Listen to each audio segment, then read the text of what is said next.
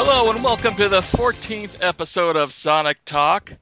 This is going to be a short one today, but we do have a nice surprise guest. Later in this show, we got Aaron Weber, who's covering 3 Sega games right now. And, of course, we'll be talking a little bit more about Sonic and All-Stars Racing Transformed just as it's about to come out. You'll be noticing that you're listening to this on a Friday instead of a Monday. I decided to go ahead and get it up early because everybody else will have the game out by then. So anything that Aaron says will be pretty much old news by then. Alrighty, and we also got, of course, one of our favorite co-hosts, GX Echidna. I'm hurting people with stickers. Also, I'm playing Paper Mario. That sounds like fun. I really want to get that game. Toys R Us, I think, has a buy one, get one 40% off deal. I'm going to look into that after the show. Nintendo has a deal where you go on their eShop and then you buy it, and then it's there. Yeah. That's the deal I took advantage own of. it forever.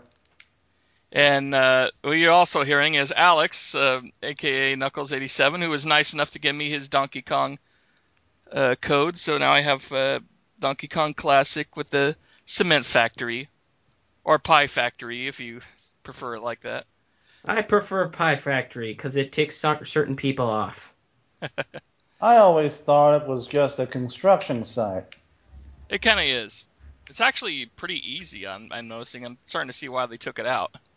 If you just keep going to left, you can get up at the Donkey Kong in no time. All right, so speaking of things we've been playing, it's time once again for what we've been playing. Alex? You go first. I'm currently playing Halo. I've played some Super Paper Mario. You're playing Super Paper Mario. Or Paper Mario Sticker Star, whatever. I don't know. You sound so enthusiastic about all of them. Halo 4's got some great graphics. That's some of the best next-gen graphics I've seen, especially in terms of the lighting. The shadowing, it's just absolutely incredible. The game itself ain't half bad either. I mean, 343 has managed to pick up, the torch from Bungie and did a real great job with the game. Halo 4 is awesome. You will not say it was whatever you said. It wasn't good enough. Halo 4 is epic. It is the best. I never said it was bad. No, but you implied that it was not the best first-person shooter that has ever been created. Of course, that could be applied to all Halos, so, I still think Halo Reach is the best in terms of storyline and that. I mean, as good as it is, it's still shooting Covenant and going from one area to the other. But it's still fun to play. That's all any first-person shooter is. I will agree with you from the standpoint that the Metroid Prime series isn't, by Nintendo's definition, a first-person shooter. Yeah, it's not a first-person shooter. It's a first-person adventure game. It would not be fair to compare Halo to Metroid because, Metroid is better, but... Yes. Okay, and what have you been up to, GX? I've been playing Paper Mario Sticker Star, and something that I really don't want to talk about. Oh, do you not care for it? The what? Do you not care for the game? No. I'm a different game that I do not care to talk about. Perhaps out of shame, but otherwise, Paper Mario Sticker Star it's good. It's fine. It's okay. I would say in my hierarchy of Paper Marios, I would put it under Super Paper Mario, and I'm not a Super Paper Mario hater. It's just one of the things mentioned on the Giant Bombcast is that basically it's barely an RPG at this point because there really is no sense of progression in the game. It's kind of like it is a Mario puzzle game with pseudo action strategy via the stickers, but it's like they've removed so much. They've practically removed everything about the game that made it an RPG besides turn-based battle. There's no equipment, there's no leveling. All your attacks are just collecting things and then using them, so you cannot have any attachment to any of the big stickers because you're just going to use it anyway. But I would say the biggest disappointment for me is that I love the writing and the story of Paper Mario. Yeah, they as always like do a a good franchise. job on those. The thing about this game is there's good writing, but there really aren't any characters. Yeah, that's what I noticed from the get-go. Just really this crown that doesn't really have any kind of characterization that interests me. Well, she has about as much character as what was the Now you're making me not want to buy this game. who is the butterfly in the Super Paper Mario? Butterfly, let's just call it that. I know what you're talking about. I barely remember that thing. Yeah, but it's still a fun game. It doesn't feel finished. It feels empty. It feels like it's just lacking that Paper Mario soul to it. This is surprising considering how long they've been working on this. I mean, they announced Paper Mario at the launch of the 3DS at E3. But at the same time, think about the first screenshots that they showed, because they actually showed companions in that version. Yeah, wasn't it supposed to be an adaptation of the first Paper Mario? I don't know. It couldn't necessarily have been, because the companion that they showed off was a Chain Chomp. But in this game, as far as I can tell, you don't have companions. It's just Mario on his own, which is, like I said, like no characters, because Mario himself is barely a character as is. Huh. So I mean, I've had quite a bit of fun with Super Paper. Oh my God, I keep calling it that. With Paper Mario. Well, I guess it's fitting considering a lot of people are saying that's basically what it's like. But I really enjoyed I really enjoyed Super Paper Mario. Yeah, so I'll probably still give this a shot. I think I'm just a little bit harder on it because I love the Paper Mario series. Between Paper Mario and Mario and Luigi series, I mean, those are my RPGs. Those are the RPGs that I personally love the most.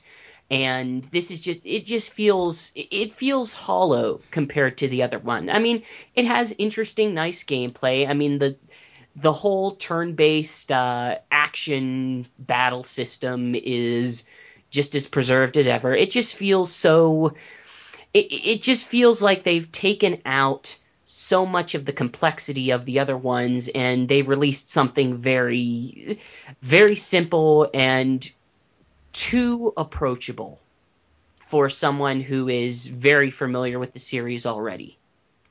I'm not sure if you would agree with that wording or not, Knuckles. It feels almost too casualized.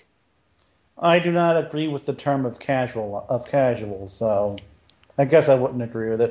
If you're saying it's been simplified, yeah, I mean, compared to other RPGs I've played, it's definitely been simplified. Simplified to a fault. I mean, even the Paper Mario series as a whole is a very simple RPG series, but I mean, this is simple among simple. Well, regardless, I've had quite a bit of fun with it so far, though it remains to be seen whether or not I'll play it beyond the first world. I made it to... I've made it to the boss of the second, but I've also done things a little bit out of order. I'm pseudo kind of through the third, but not quite yet. I hate that word, pseudo. It's not pseudo just pisses me off for some reason. It's not a word that's a prefix. Pseudo 3D. It's not really 3D, but we're still gonna call it 3D. Whatever. Anyway, I haven't mentioned what I've been playing. Well, right now, as we speak, I'm playing Sonic and All-Stars Racing Transformed. Because as we'll know at the beginning of the news, it's been pretty much leaked everywhere. The stores are very confused about its release date because it was originally the 20th, and then it got pushed up to the 18th. Walmart's got it advertised as coming out on the 15th. Some GameStops have already been giving it out, and GameFly, who I rent through, has gone ahead and given me a copy. They sent it out yesterday, and it just arrived today, about 1 hour ago. Yeah, I tried to do that myself, but GameFly says there's something up with my account, and so I'm probably never gonna use GameFly now because I I barely had any interest in GameFly to begin with. I would recommend checking out their used game section. Their used prices are very, very low. Darren, But other than that, it's a good rental service if they're in a city near you, where they can get you your copy within 1 or 2 days. dare I ask perhaps spoilers for later in the podcast? No. Yes. No. Has Sega made any sort of comment on whether or not this will be Wii U downloadable day one? Okay, yeah. I did ask Aaron Weber, which will be on later in the show. Well, I believe I mentioned that at the beginning. No, it won't be available. It won't be available on PS3 day one download either. Did they So give that's going to be. Is He there said, any he sort said of his catchphrase, "Stay tuned." So he says, "Stay tuned." It'll probably be available later on. Probably next year. Well, I have no qualms with giving Sega lots of my money, so I'll probably just end up rebuying it digitally then. Of course, it helps that Of course, it helps that I can afford to do that. Yeah. All right. Thank you, Nintendo, and your bizarre way of digital releases. Well, this to be isn't honest, I mean, Nintendo, PS3 it's isn't doing it either, and they have a day one digital campaign going on right now. Yeah, on but both don't you Sony- remember do you remember the Ubisoft comments that basically, yeah, we can't wait to get our stuff up as soon as Nintendo says we can or something? The fact that Nintendo has to say they can and it is not on day one is not a good sign. No, I mean, they're going to have a Nintendo day one itself has said update. that They don't it's even up have to everything third ready to parties. go for the press. Wii U's either. So yeah, as soon as you load up your Wii U, you're gonna have a day one download to do to update the system. Welcome to Sonic Talk, Cynical Edition. Well, you're the only cynical person here. Oh yes, Oh, I'm that's the only plan. cynical one here. Okay. I'm yeah. just tired, so I have a very downbeat voice. Well, I would say GX is more cynical and you're more cranky. I'm not cranky, goddammit. Fuck you. And I just stickied my own people. God, I suck at Halo. Anyway, so on to our news. As I mentioned before, the street deck of Sonic and Sega All-Stars Racing has been pretty much broken everywhere. I'm playing it right now, and leaks are already underway. And pretty much, unless you've been avoiding the forums, you probably know what new racers are in it and what new tracks are in it. But I'm not going to leak that here in case you want to be surprised.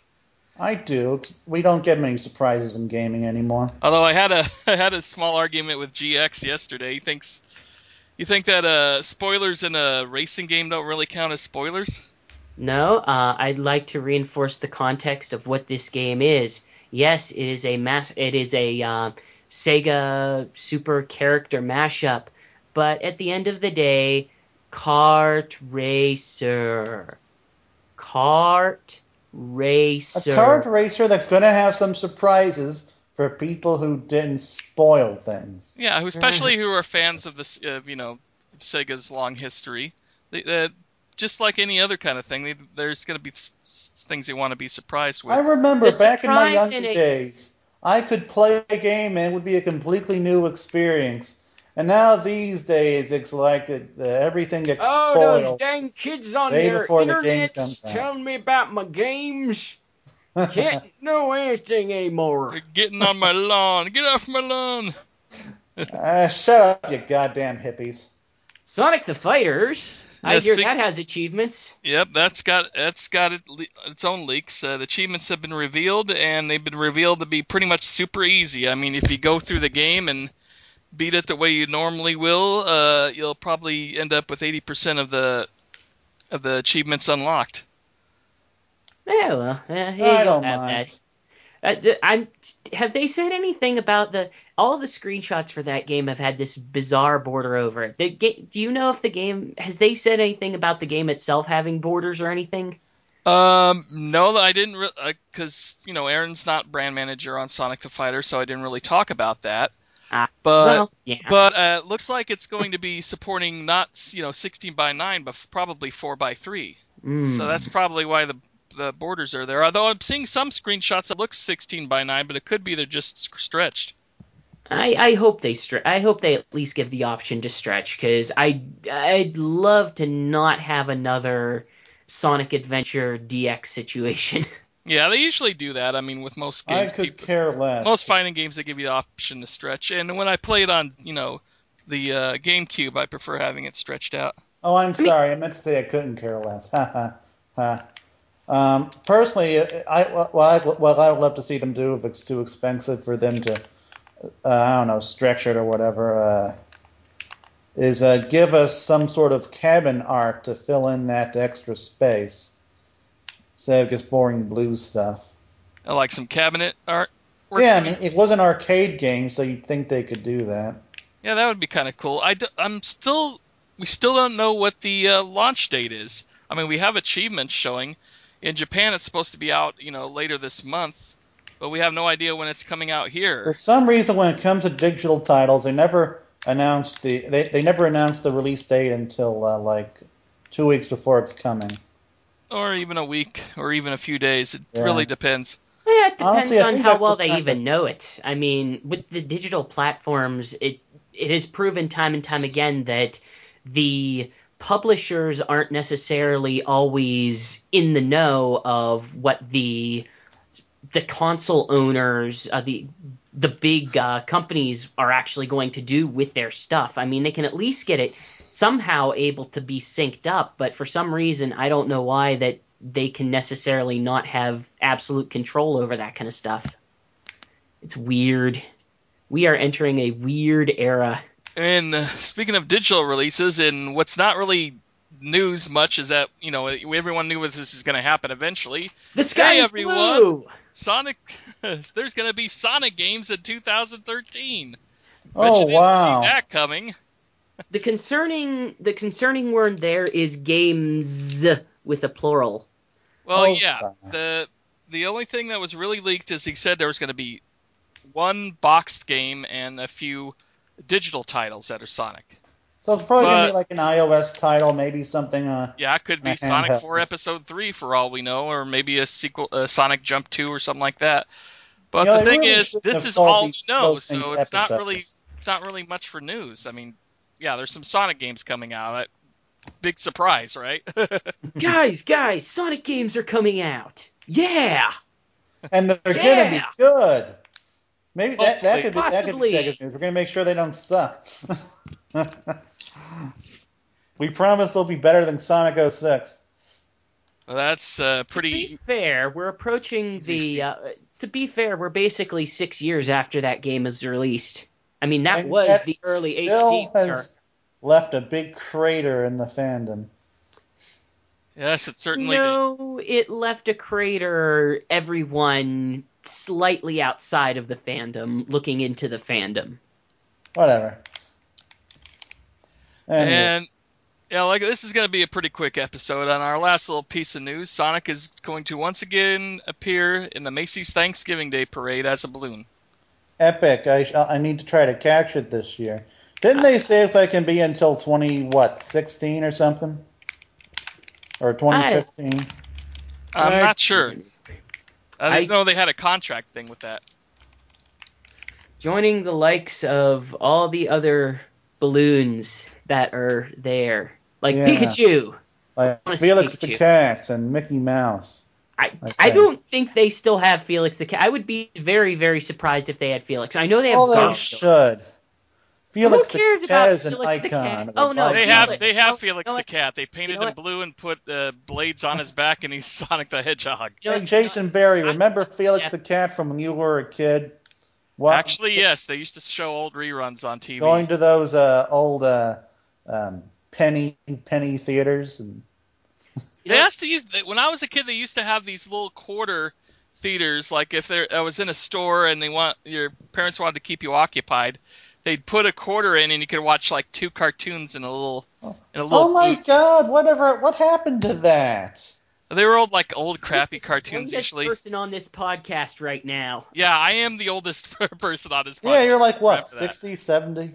No, 40. Anyway, yeah, but that's Yeah, they you used were to have those as a kid, and one of them was Felix the Cat, and you probably never heard of Impossible Possum or Possible Possum. I've vaguely heard of it. My brother's about your age. So. And see Heckle and Jekyll and Now, but Woody Woodpecker. before I get hate from absolutely no one, I'm going to go back on what I said and say, no, I care about Felix. It was Heathcliff that I don't give a crap about. I was But getting Mike my Gallagher created Heathcliff. How could you say that? Who? Mike Gallagher. perhaps, but I don't care about Heathcliff. Well, I don't care about you, so there. I didn't know Heathcliff, you Heathcliff, no one should terrify the neighborhood. That is literally the only thing I remember about that show. I remember him being a Garfield lookalike, Except and vaguely memorable theme song. Except he had these rivals, the Riff Raff and his pals and his girlfriend, Gentlemen, that looked like they were out of an anime. Much that as I looked nothing love like to talk Heathcliff and the classic other cartoons, character I'd design. You know, like but what are the odds that they would have two comic book cats who are orange and fat? Well, Heathcliff came way before Garfield. Oh yeah. Though I think they actually make fun of that in Robot Jesus Chicken. freaking Christ, guys. Let's move on. I need to get to bed at a reasonable time tonight. quit I your work whining. tomorrow. We got through all the news. We can ramble on for a If bit it's about no, bullshit. if it gets too late, I'm dropping the call.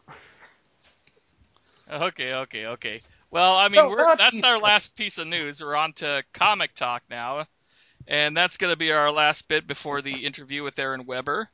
So the first up is Sonic 242, where Sonic and friends go to the Olympics. Basically, it's another time, another place story because they wanted to promote the, I guess, Mario and Sonic Olympics thing way too late. I mean, way too late. And he basically competes with Metal Sonic to rescue all of his friends and such. And it's a fun little side story. I mean, there's not much going on. It was feels cute like and a fun. Sonic comic from 1993. No, it was better than that. Let's give it more credit than that. Hey, It was they definitely had better those than kinds Sonic. of stories in 1993. Have you ever read the Spinball one? Yes, actually. That's actually on the Sonic Super Digest. I read all of the early Sonic comics when I was a kid. Dear Lord, no, I kid. It's hard to go back to that stuff. No, Maybe this they don't have the Some of its stuff powerful was cute. sense of nostalgia. this had the playfulness of their Sonic X series. I thought. Which I really liked. I really enjoyed the Sonic X series for being lighthearted and comical. It And was it's kinda- It was cute and dumb and silly and a lot better than their All Stars tie-in. Yeah, and it was kind of cool to see like Marine and Cream teaming up for once because you never see them together since they're on alternate dimensions. I kind of wish they'd almost establish some sort of video game continuity where they could tell these kind of No. me before I even. Yeah, That's but essentially what they've already done. I guess wouldn't mind if they connected it a bit more. as cheesy as That it was, I called also Sonic liked it. Chronicles. As cheesy as it was, I also liked the fact that he used like the mantra from the Olympics, at least from the Olympic rings, to power himself up with the Olympics. I thought that was a little too corny. Now, that it was totally corny, but it was 92. cute and it was kind of educational because I've never actually seen that mantra before about what the rings represent and such. Now that So was that- totally 92. Yeah, that was a little bit it was educational for kids. I mean, this is really a kids issue. Yeah. Speaking of which, the first Sonic Super Digest #1 came out now, and that has lots of kids-friendly stories and very newbie-friendly stories. You don't really have to know any of the continuity of Sonic to enjoy the book. And it has like the origins of Larry Link's Super Jinx and Shard, who was originally Metal Sonic 2.0 in there. And to give background info, Issue 88 and 87 and 88? 86 and 87, I believe. Whatever. Not that it matters. And quite one Sally story, which is that when she turns into Mecha Sally the first time back when Art Mawhinney was doing the book and stuff. So this is her being a robot, it's not like it's a new thing. That was one of the first Sonic comics I ever read. Yeah. And the rest of them were all like Amy Rose short stories. There was quite a few of those in there. Because they wanted to have like a Amy Rose short story.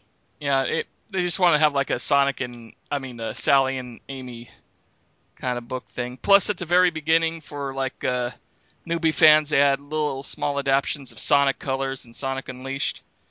And in between, you get a lot of small articles and some cool artwork by Dubs. It sounds like this comic is like 300 pages long.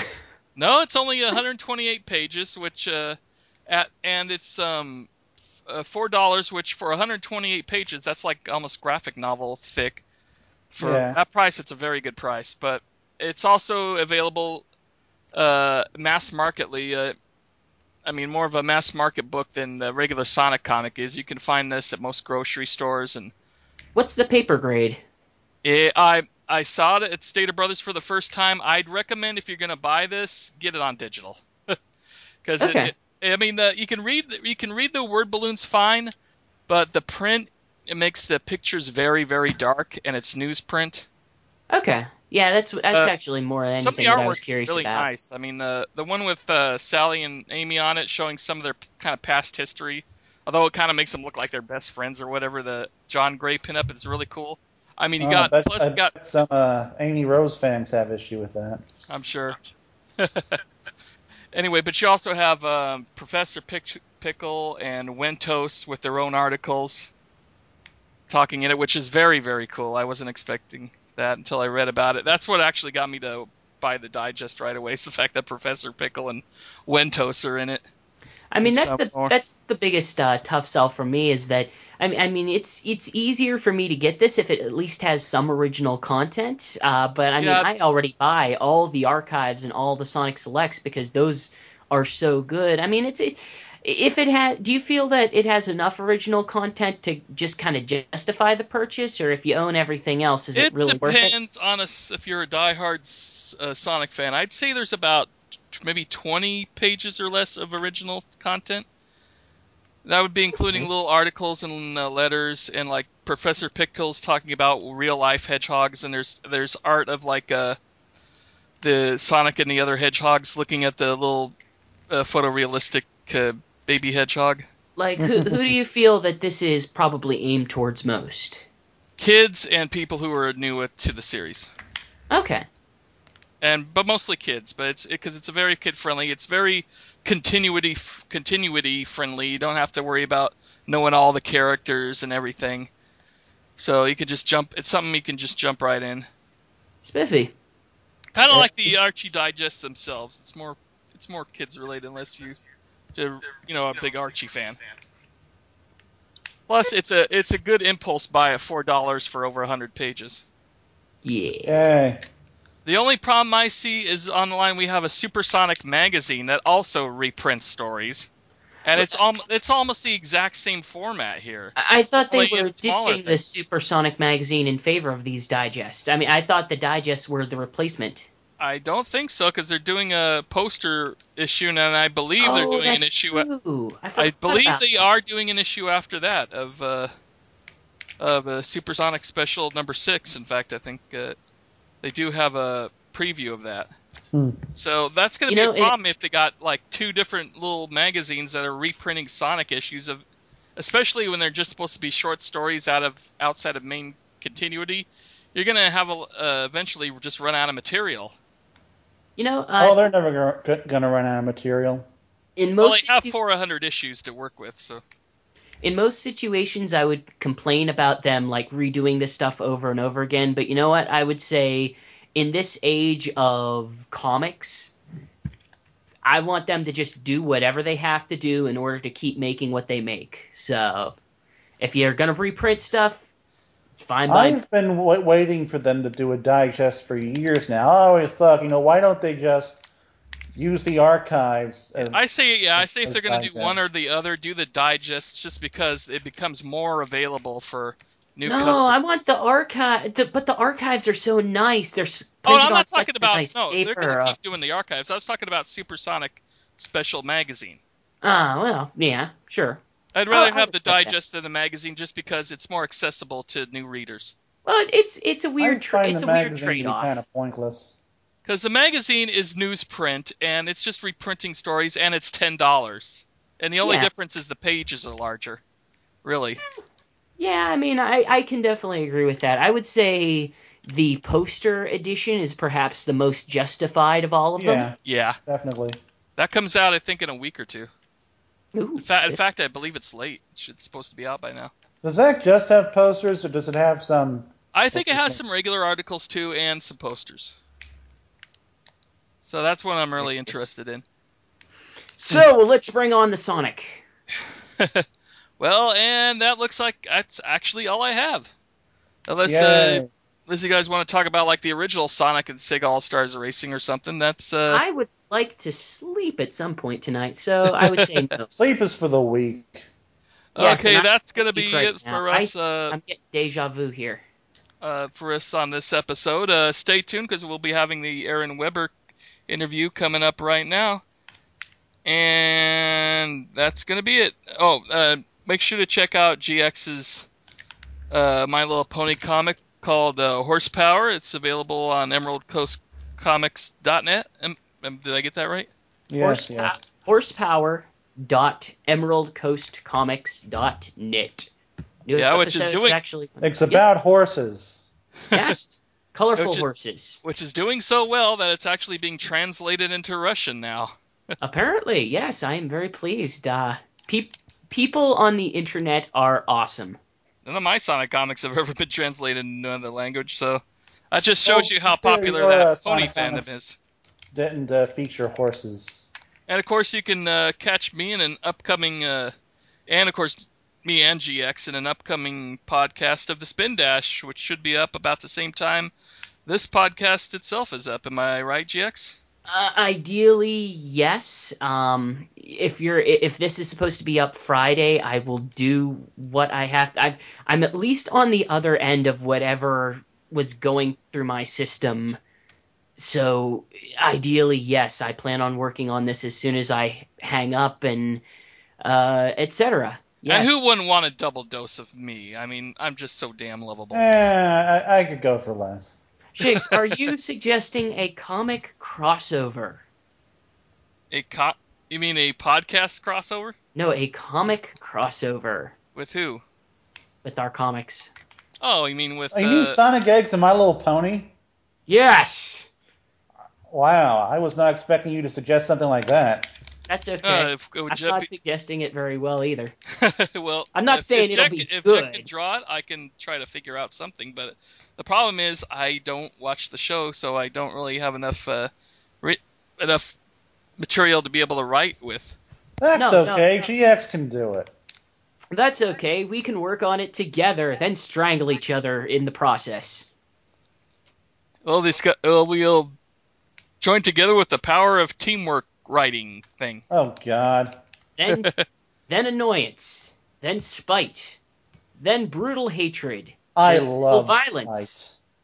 Spite. Spite is like... Spite is my favorite beverage. Yes, Spite is that tiny purple dragon Red person, snake. isn't he? Yes. And that's going to do it for tonight. Thank you very much, everyone, for showing up. I know it was kind of a last-minute thing, and Knuckles didn't really have too much time, so we really thank you for being able to squeeze this in. Mm-hmm. And that's going to be it. Goodbye. Peace out, dudes. Heathcliff, no one should terrify their neighborhood, but Heathcliff just won't be undone, playing pranks on everyone.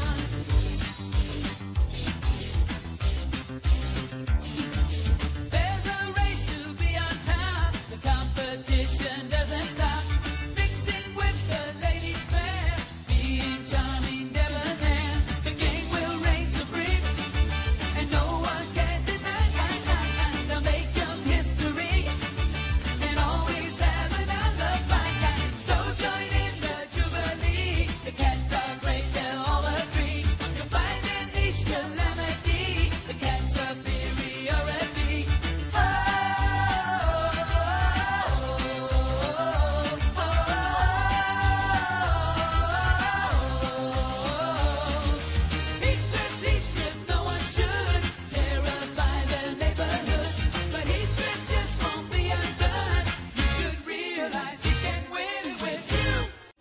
And welcome everyone to the interview portion of the show. I'm sure you all just skipped ahead over here. Shame on you. You don't even watch our news and everything that we work so hard. Anyway, today we got a special guest. The next one in our Sega employee collection. I'm only missing Julian now. And the Sega janitor, I'm sure, will make an appearance someday. A man who needs no introduction. He's tends to get sick after the third or fourth track at a go-kart race. Just kidding. Yep. Maybe the 8th or 9th or 15th track lap. But yes. Yeah, well, I couldn't even make we did the first 2 practice runs, and of course the second one I thought was the actual race. That's right. By that time we were like, oh, forget it. We're just exhausted. Anyway, I'm overdoing the intro here. It's Aaron Weber. Hello. Thanks for having me. I love having you. It's great to finally have you on here. You've been on our Sega Bits podcast before, a Swing and Report show, but I've never had you on Sonic Talk, so I'm very glad to have you here. You know, you're one of my favorites. Oh, thank you. Yeah, and so you're a brand manager on quite a few games this year. Yeah, at the moment, let's see, three that are going on right now that have either just come out or are coming out in the near future. 3 Sega games. 3 games. Yes. Okay, and then we'll be talking about those 3 games just a moment. We got Super Monkey Ball Banana Splits, Sonic and All-Stars Racing Transformed, and, of course, Anarchy Range, which is just coming up over the hill in the next year. Right, it's there in January. That's right. All right. Here. Now, on Super Monkey Ball Banana Splits, I downloaded the DLC, but I'm having a real hard time finding all the little items that were mentioned. Can you go into that? Sure. So all of the DLC is primarily focused around the level editor. And the level editor is kind of neat just because it's sort of like an infinite number of Monkey Ball levels you can create. But the trick is the harder you shake whenever you're shaking the Vita to create the level, the harder that level is going to be. So some of the pieces, like if you're not shaking it very hard, you might not see some of those really tricky pieces, which are at least 2 or 3 of the DLC packs are just like interesting floor pieces that show up. So if you don't shake it very hard, you might not see those.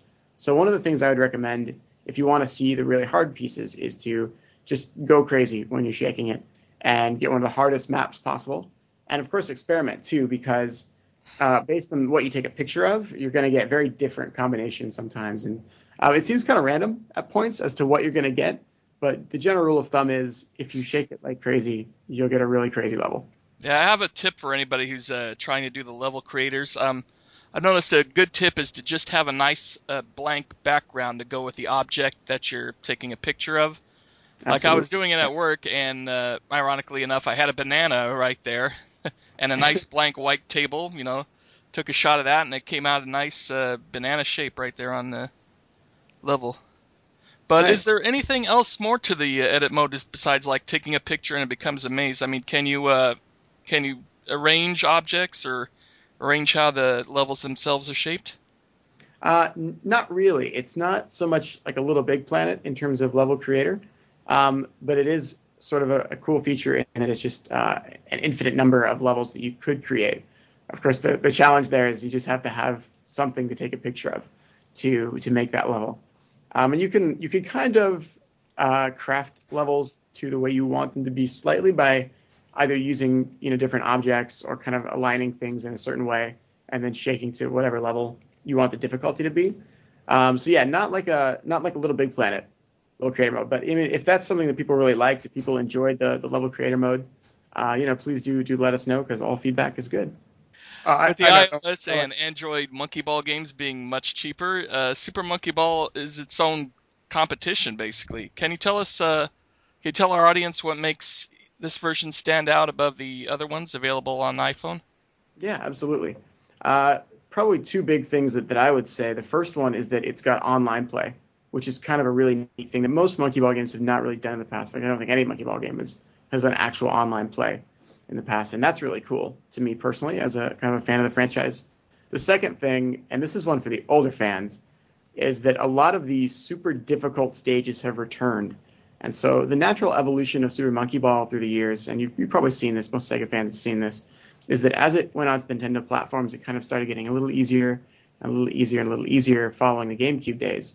And so there was kind of a shift in the difficulty of the game. And I know a lot of... I believe there was a lot of criticism, like on the 3DS version, about the ease of difficulty. Yeah, no, there was. And so that was a piece of feedback that the team really took to heart, and they said, we don't want to make it so ridiculously hard that if you're new to Monkey Ball and this is the first game you pick up in the franchise, you just go, oh my goodness, what is this? Why is this so frustratingly crazy hard? And you throw it down. But they also wanted to cater to those people that were saying, I beat the game in, 5 or 6, 10 hours, and it was just too easy. And I want levels that are so hard that I throw my Vita across the room in rage because it's just that difficult. There are people out there that really like that challenge, because when you finally beat that level, it's just a really great feeling of being like, I conquered this amazing foe that killed me 305 times. Not that I was counting, of course. But so that's probably the two biggest things, is we've got a return of higher level difficulty for the old fans, and it's optional. So the new fans don't have to worry about, jumping into that if they're afraid of it. And then second, you've got the online play. Yeah, would you say this is the most challenging of the Super Monkey Ball games? I'd say it's one of them.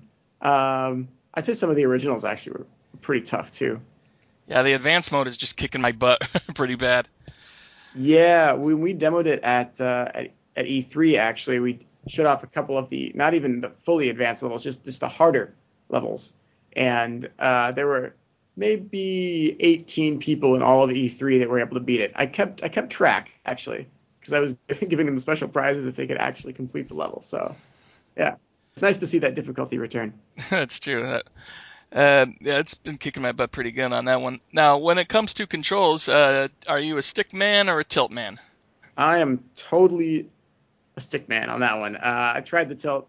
The tilt got me killed a lot, and finally I was like, all right, I keep flying off the stage with tilt, so I'm just gonna stick to the old tried and true. I'm different. I prefer the tilt myself. I mean, it's really? Yeah, it's something where I've gotten used to it over iPhone, and it makes sense because you are physically tilting a level, whether you're doing joystick or Right. tilt, and to make the monkey, go where he wants. So for me, it has a more analog, more precise feel. Right. That's just me on that.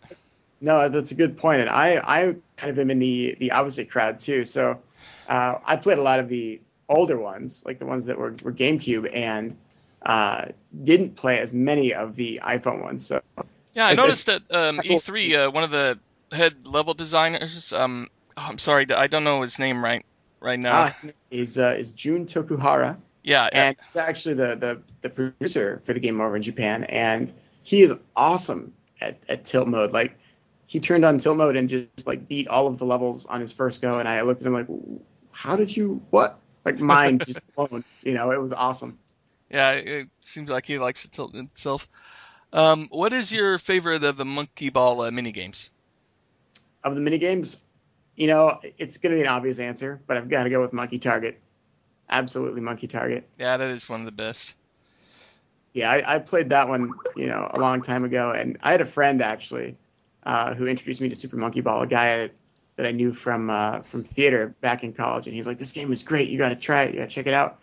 And so he introduced me to all the mini games, and man, Monkey Target's one of those ones that you just like look back on very fondly, because it was almost, we could have just sold Monkey Target as a game on its own. I think, like, that's how kind of enjoyable it is to a lot of people. So Monkey Target being one of the ones that everyone wanted to see return, having it back and having those extra modes. I don't know if you tried the really hard version of Monkey Target yet. No. Smash. Oh man. Well, just say there's upgraded versions essentially, and the difficulty spikes a bit.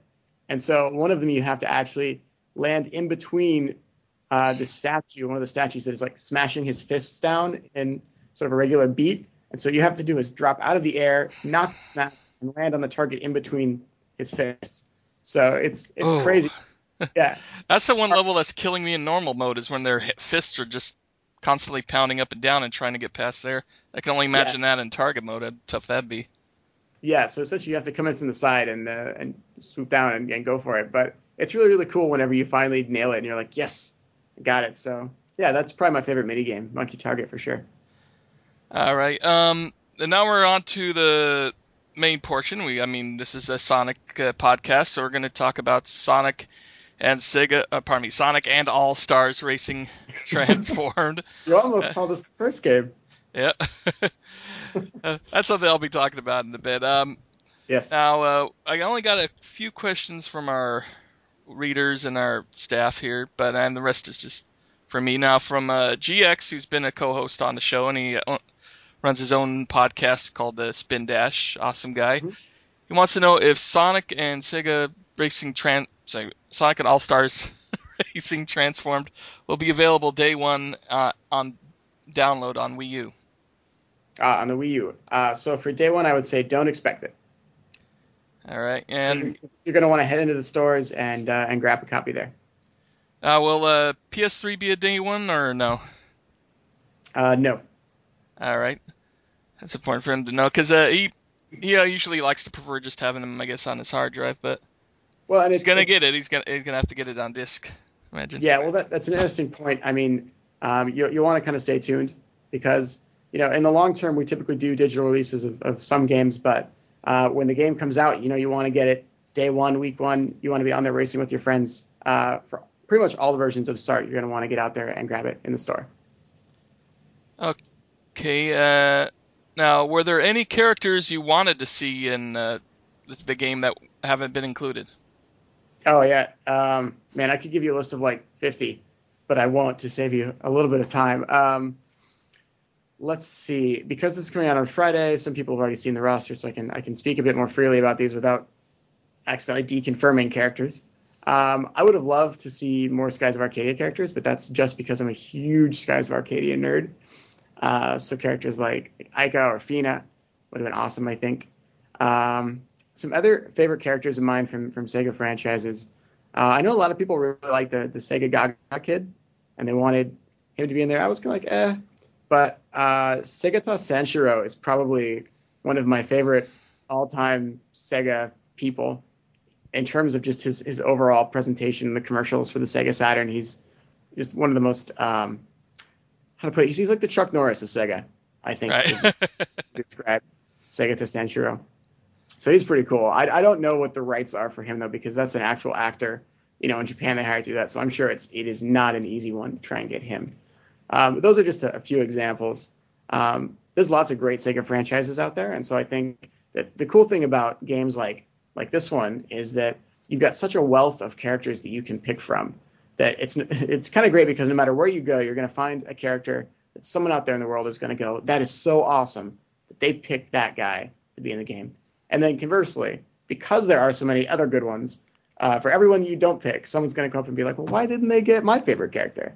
But no, I really appreciate that the roster that we do have is a really good one. I appreciate that Knights is a playable character this time after all of the the stuff from the first game and the Don't Forget Knights campaign. I think that's really cool to see, and I'm actually really stoked for Vice as a Skies fan. So yeah, that's still pretty awesome. My only regret is there's not I don't think there's enough from the very early like 80s Sega, maybe Zaxxon or Hang On or Congo Bongo and not as enough for the modern, like for Bayonetta or Valkyria Chronicles. But that's just me. No. But it's all, they did pick from the best of the Sega eras. Yeah, there's a good medley there for sure. Yeah, especially from like the Genesis, Saturn, Dreamcast. They got some of the best there. Really enjoying that. All right.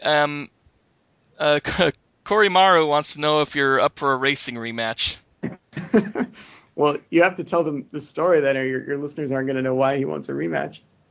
To be honest, I don't know the story. He just told me to add that to the conversation. The story goes a little something like, we're at San Diego Comic-Con, and Corey comes up, and he's in a Shinobi outfit, and he challenges me to a multiplayer race at Sonic Racing. And I got to tell you, that was not the wisest idea, and I told him that, because the whole week before, I had been playing the demo build that we had at San Diego Comic-Con. So after a good 55 playthroughs, I figure, I'm probably pretty decent at this. And of course, we're working the show at San Diego, so every time that no one's on it, I'm kind of hopping on, getting a race in here and there. And the other staff guy and I, when you're working these shows, sometimes you get a little bored if no one's there. So we decided that whenever there was free time or whenever no one was there, we were going to speed run it and see if we could get it down to the absolute fastest possible time. So unfortunately for Corey, he came in at the end of the week when I had really perfected that speed run and challenged me to the match. And it was a very good race. I have to commend Corey, on that. So Corey, great job. But yeah, at the end of it, I did come out on top of that one. So I guess the short answer, Corey, is yes, you'll get your rematch. However, be careful because I might have been playing the final version of the game a bit more than you. That's all. I'm sure that's pretty true. As you could tell early in the start, I've been tripping over the title. It's still bugging me as slightly grammatically unsound, particularly the "and" without Sega in it. There's no subject to go with the "and" for me. Do you feel that maybe it could be Sonic and the All Stars Racing, or just Sonic's All Stars Racing transformed?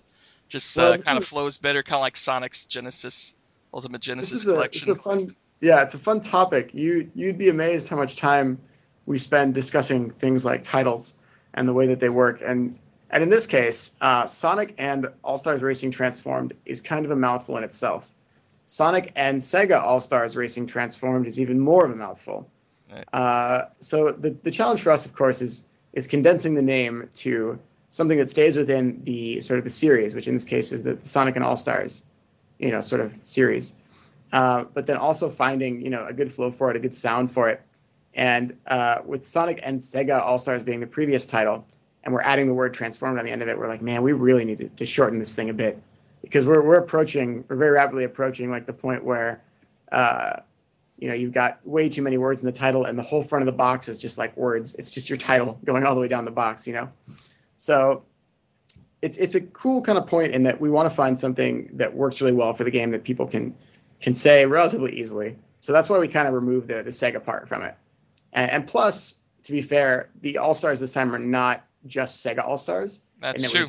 We've got a Disney All-Star now, a very up-and-coming Disney All-Star in the form of Wreck-It Ralph, who is doing exceptionally well at the box office. Yeah, I'm actually very excited to have him in the game. Yeah, as are we. And when that all started, that was a really cool moment. We're like, we're going to get this guy in the game. And of course, at this point, all of us at Sega knew Sonic is in the movie. So having that cool tie-in between the two was really neat for us. And have you seen Wreck-It Ralph, by the way? Oh, yeah. I saw it on opening day, right after work. Awesome. And there's some really cool moments. Sonic is featured a number of times in Wreck-It Ralph. Of course, he's on the public service little advertisement in Game Central Station that we showed at Sonic Boom. But he's also, if you look closely, when Ralph is in Tappers, you'll notice that one of the sort of like the art on the walls, the little sketch, one of those is going to be Sonic, and it's very visible if you look for it. Sonic's it's very much like the Where's Waldo, kind of like Where's Sonic in the movie. There's a few times I've actually missed him that people have reported on later that I missed that in the background. So if anybody who's a big Sonic fan wants to see it, I'd recommend at least seeing it twice or three times to try to find him scuttling about in the back. Yeah, there's more Sega Easter eggs in that movie than you can count. Actually, there's a ton of the arcade people at Freeze Frame It have spotted all the hidden cabinets that are there. Like there's a Virtual Cop cabinet, there's a House of the Dead cabinet. There's all sorts of really, really cool stuff in there that is in that movie that Sega fans might not have expected. So. Oh yeah, there's a ton of Sega fan service in that movie. Yeah, absolutely. So I'm excited for Ralph. I hope a lot of people are. And in addition to Ralph, we've also got Danica Patrick. So we've got one of the coolest sort of like non-Sega other video game stars right now, which is Wreck-It Ralph. And then we've also got a real-life NASCAR driver who was Danica. And I know at first the fans weren't really warming up to her. They're like, why is this real-life NASCAR woman taking one of the spots of our favorite Sega characters? And I think as time went on, we kind of explained, hang on now, she's actually an extra character, as in we added her to the final roster. So we didn't take anyone's spot. We just added her in. Right.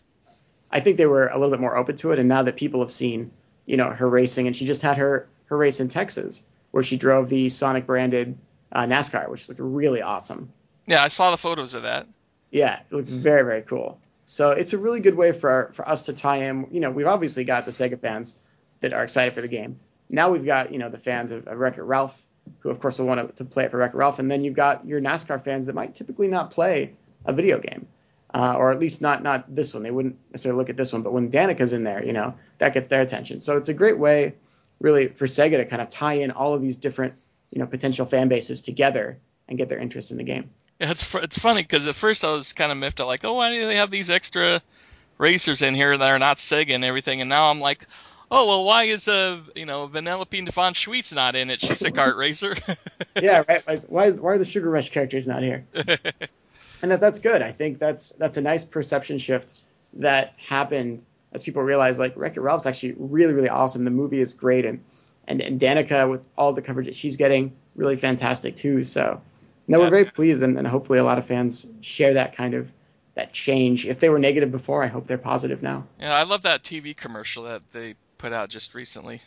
The one with with her and II and Sonic.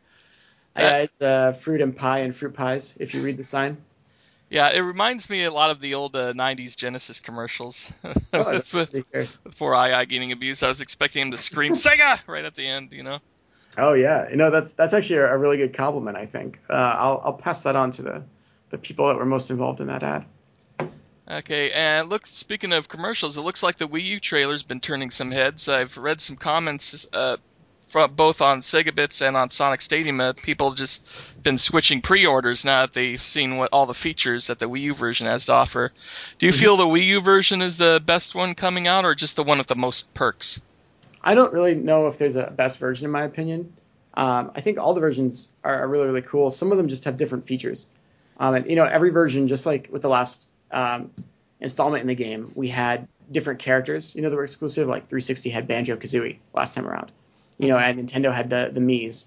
So every version kind of has their own unique elements to it. And I think it's not really a question of which is best, but which is most fun and most exciting for you. And so that's all, up to the player and, of course, what consoles you own. But the Wii U does have some cool stuff on it. So one of the neat things that it's got is just the gamepad.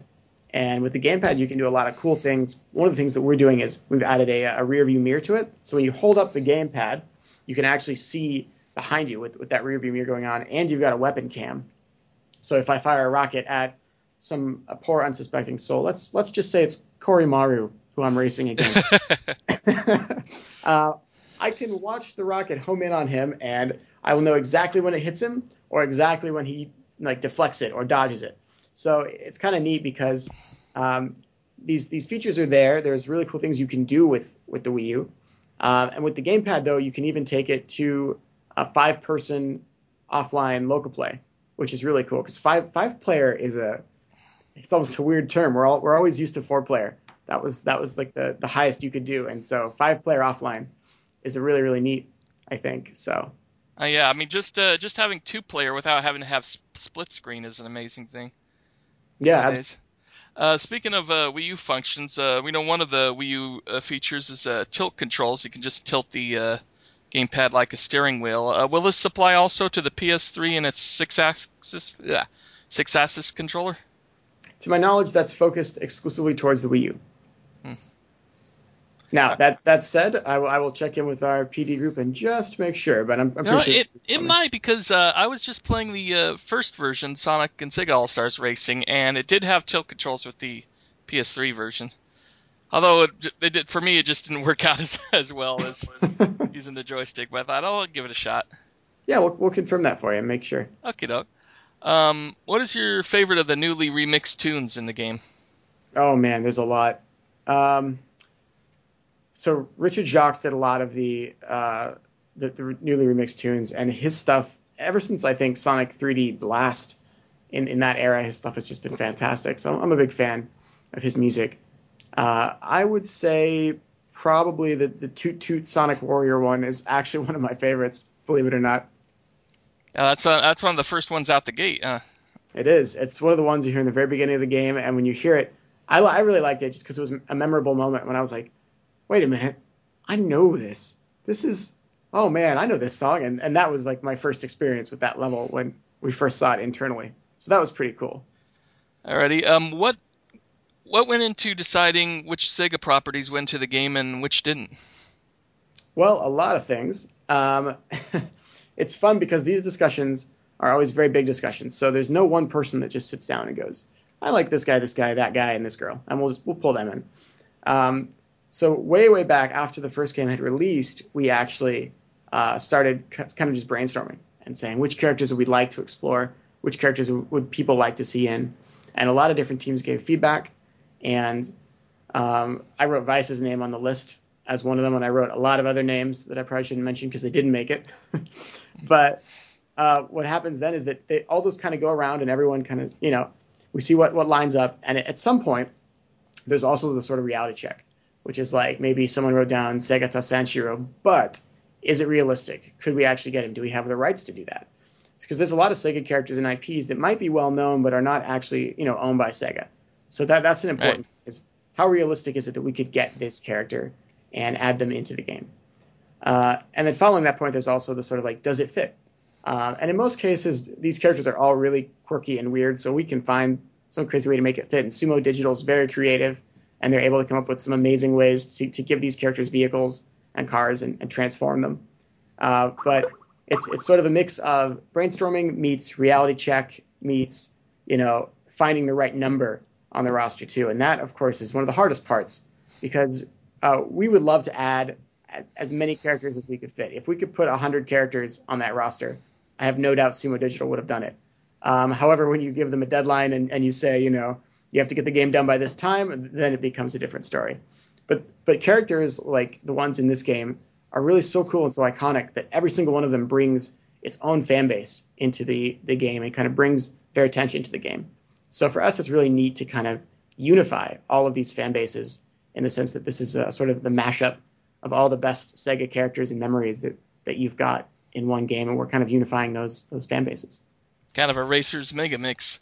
It is? Yeah. Well, plus, I was saying before about the early era and the more modern era. Those are something they can use for like a third sequel and have, even more rosters of characters that have never been seen before, really. Yeah, too soon to say. Right now we're focused on Racing Transformed, but well, I'm just. But like hypothetically, yeah. Hypothetically, is exactly what I mean. Yep. Yeah. Yep. All right, on price strategy, why are they putting out the game at the low price of $39.99? Is it related to the cross promotions like Wreck-It Ralph and the ad revenue of Danica Patrick, like the GoDaddy and the Hot Wheels and such? It's not necessarily related to the cross promotions like Wreck-It Ralph and Danica Patrick. That was a choice that we made because we felt it was the best value for the fans.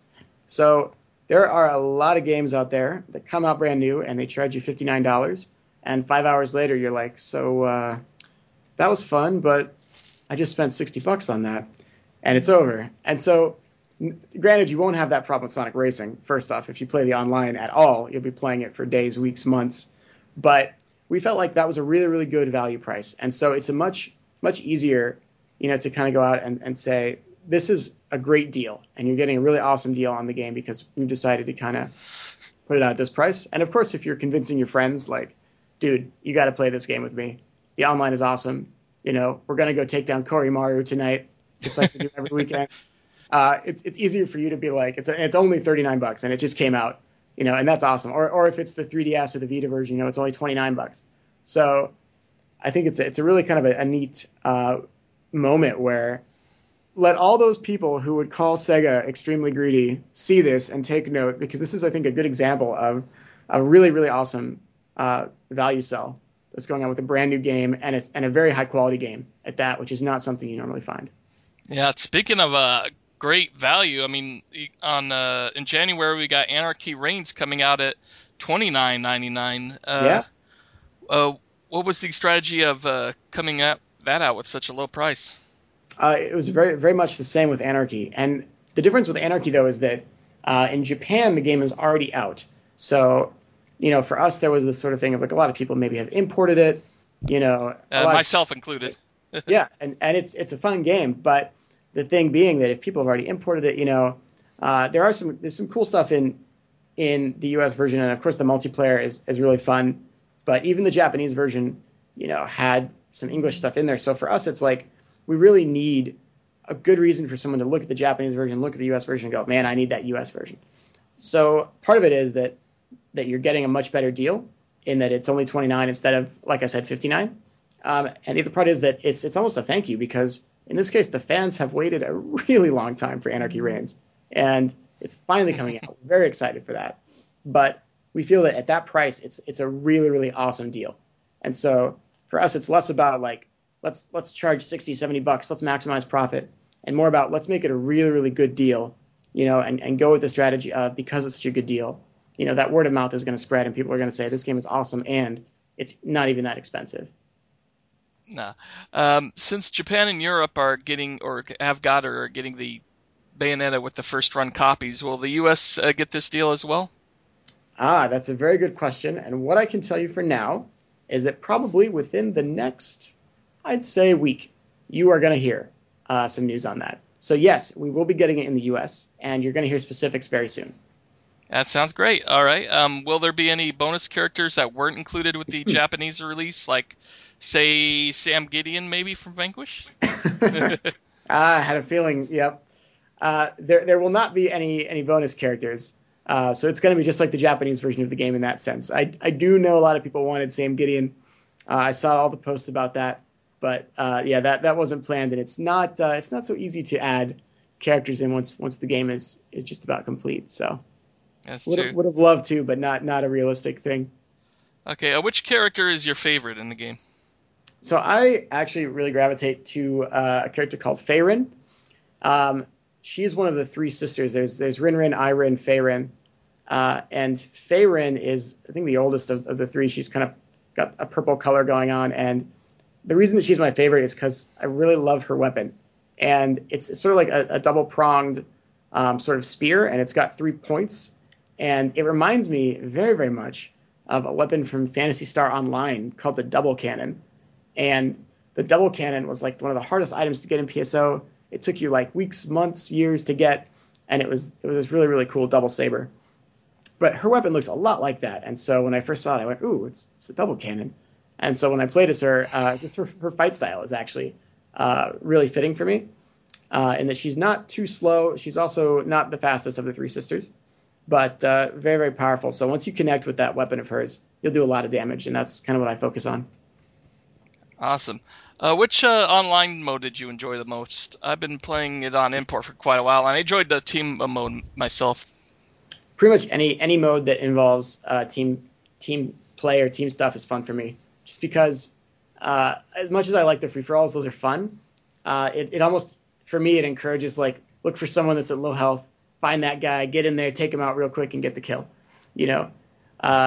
So for me, it's a lot more fun when it's like team on team, and our goal is just, if you're blue, you kill the red guys. If you're red, you kill the blue guys, and that's all you got to worry about.